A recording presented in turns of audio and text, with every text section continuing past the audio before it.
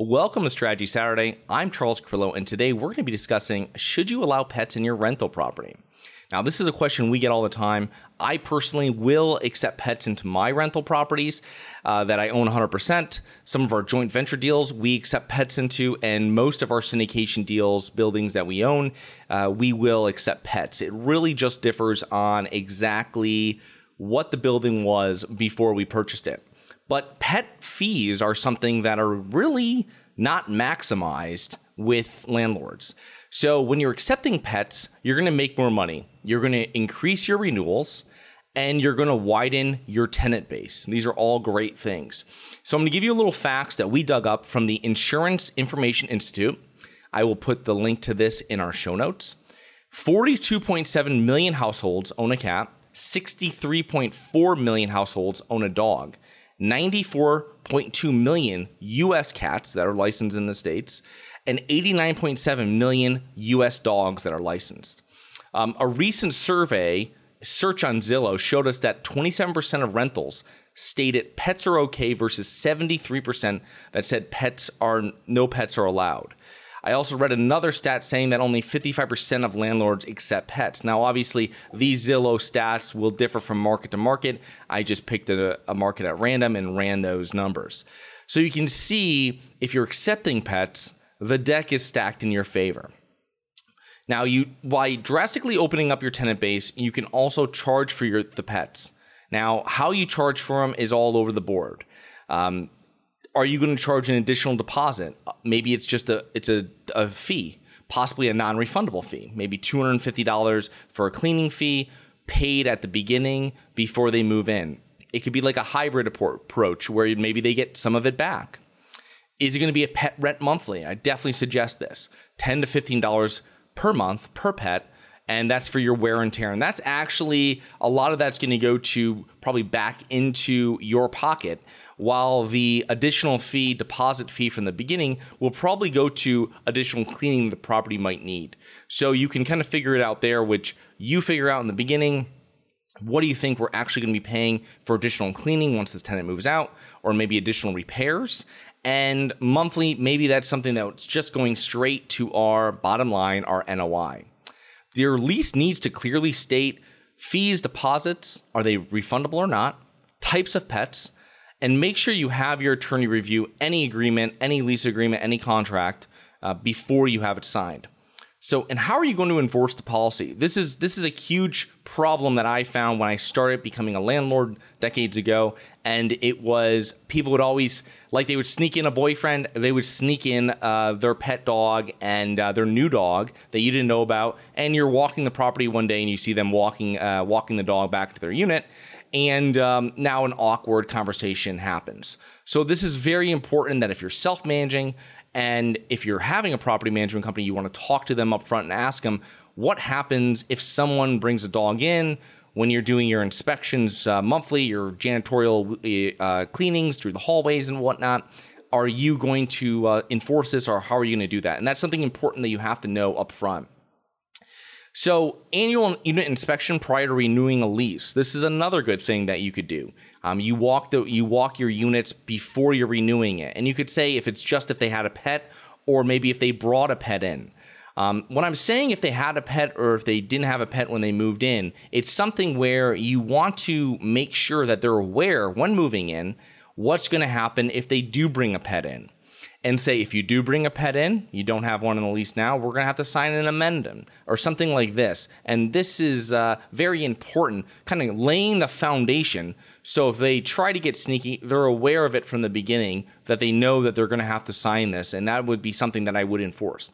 Now, you got to be very careful. Over the last decade or so, service animals, emotional support animals, and therapy animals are protected by the ADA, the American Disabilities Act.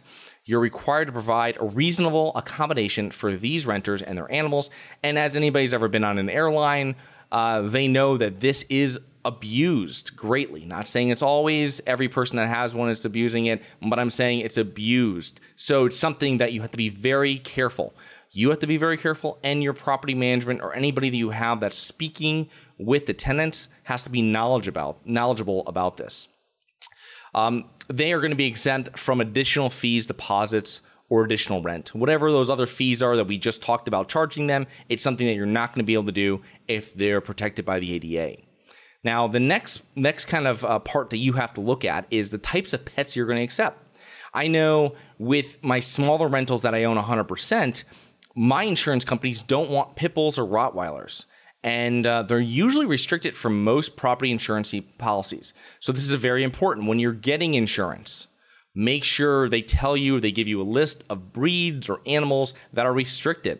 And make sure you then put this into your lease. Now, when you get new insurance, I highly doubt it will differ much, but it's always good to be a little stricter when you're doing this because it just minimizes issues. If you change policies, insurance policies halfway through someone's lease that might have one of those restricted animals, you're going to be happy that you put it as a restricted animal on the lease.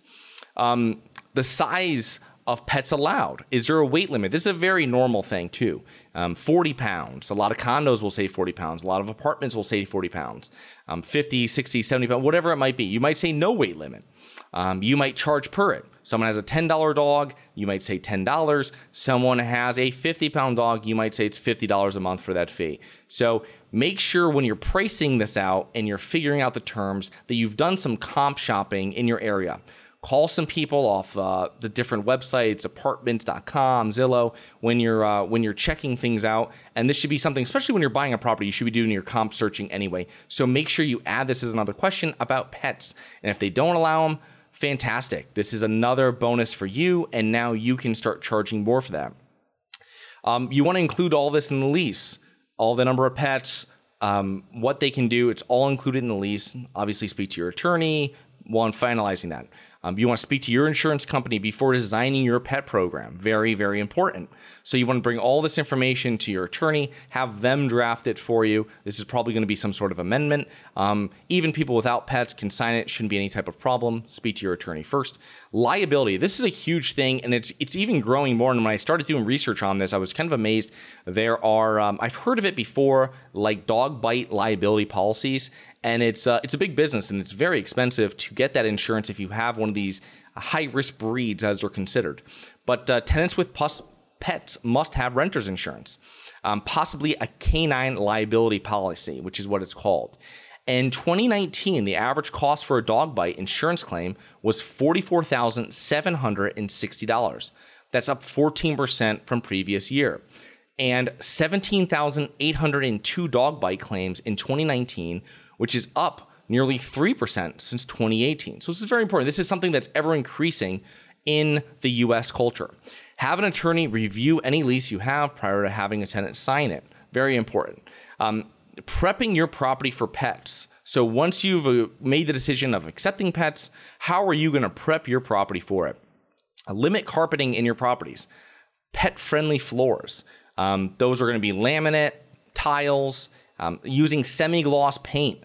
Satin and eggshell are easy to clean. So that's going to be something very important that you're going to want to start incorporating into these properties, into these units that have you been sanctioned as pet-friendly. Vetting potential tenants with pets. Now, a lot of pets you're going to get, especially when you're getting into C-class properties, they're not trained. And it's something that you've got to be careful when you're allowing these pets in. This is also something, too, that you're going to have to, if you're the person that's going to be renting, you're going to have to be knowledgeable about it. If you have a property management third party, they're going to have to be knowledgeable about it. And also, if you have someone in between, they're going to have to be knowledgeable about what you want and how to vet this. So how many pets do you own? Obvious question. What is the pet's breed and size? A lot of these questions can be done over the phone. How old is the pet? How long have you owned the pet? Have you ever been in a situation where your animal has acted out of aggression towards anyone or any other animal? You're probably not going to get a good answer on that if it's not recorded. I believe they record all these dog bites if the dog's licensed. But that may be some language that you can put into your contract. Speak to your attorney about that. Are you solely responsible for the pet, right? Is it actually their pet? Are they holding it for someone else? Are they watching it for someone else, right? It's my cousin's pet or someone else's pet or someone's gone and it shows you what their past is with this pet and what they know about it. Is the pet trained? Is the pet updated on their vaccines? Does the pet get along with other people or other animals and children? Obviously, you're not going to be bringing in like a test child for them to play with the pet, but it's something that ask these questions, see how they react to them. If you meet the pet, that's going to be one thing. I think the number one thing is making sure, first of all, your insurance is not going to be limited by having a restricted breed off your insurance policy. That's going to be number one. And then I would also maybe put some of these questions as a questionnaire when you're doing your lease agreement or maybe the amendment to it. Meet the animal before signing any leases. Have them bring the animal to the property showing. Maybe just seeing how they act. If they're barking, I mean, you're going to know a dog's going to be barking up front. It's not just going to be something that happens months down the road. So if you find a dog, person has a dog and they bring it to the property, you're going to see how they're acting. You're going to see how they're trained no matter what was told on the phone. And you can then make your decision. So that's a great thing as well, seeing how they act. See how they act, how the animals act inside as well if they bring it to the apartment for the showing. So you want to explain the expectations of a pet owner. And this is very important. A lot of these leases for apartments are 20, 25 pages, right? Maybe 30 pages. People don't read these for the most part, okay? That's why whenever you're doing this, you have to be very verbal with the person and tell them the expectations of a pet owner. You also want to tell them that maybe having a cover sheet, which I always suggest, that you put on your leases, and that really spells out all the key points. When the trash goes out, how to deal with trash, who you call for issues, what to do when there's snow, and all these different things you're going to put in bullet point, very easy. When you're explaining it to them face to face, you're going to highlight and all these type of things and make sure they understand it because they probably won't read the lease. And this is going to be another thing. What you have to do, clean up after your pet. If you don't clean up after your pet, this is what happens. And make it very, very stern about this. You don't want to have this because if you're upsetting other tenants that are good, solid paying tenants at your property, then the extra money you're making, $10, $20, $30 a month, goes right out the window because it doesn't matter. This is only a benefit if you're able to keep good tenants in the property and also keep the property rented, while also allowing and accepting these extra pets. So I appreciate you listening. Please remember to rate, review, subscribe, submit comments and potential show topics at globalinvestorspodcast.com, and look forward to 2 more episodes next week. Thanks.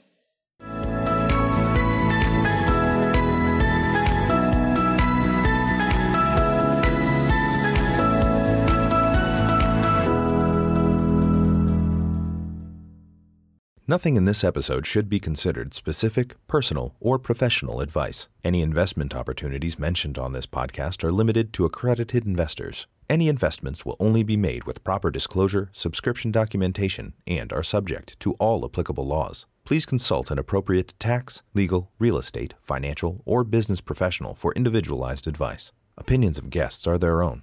Information is not guaranteed. All investment strategies have the potential for profit or loss. The host is operating on behalf of Syndication Superstars Incorporated exclusively.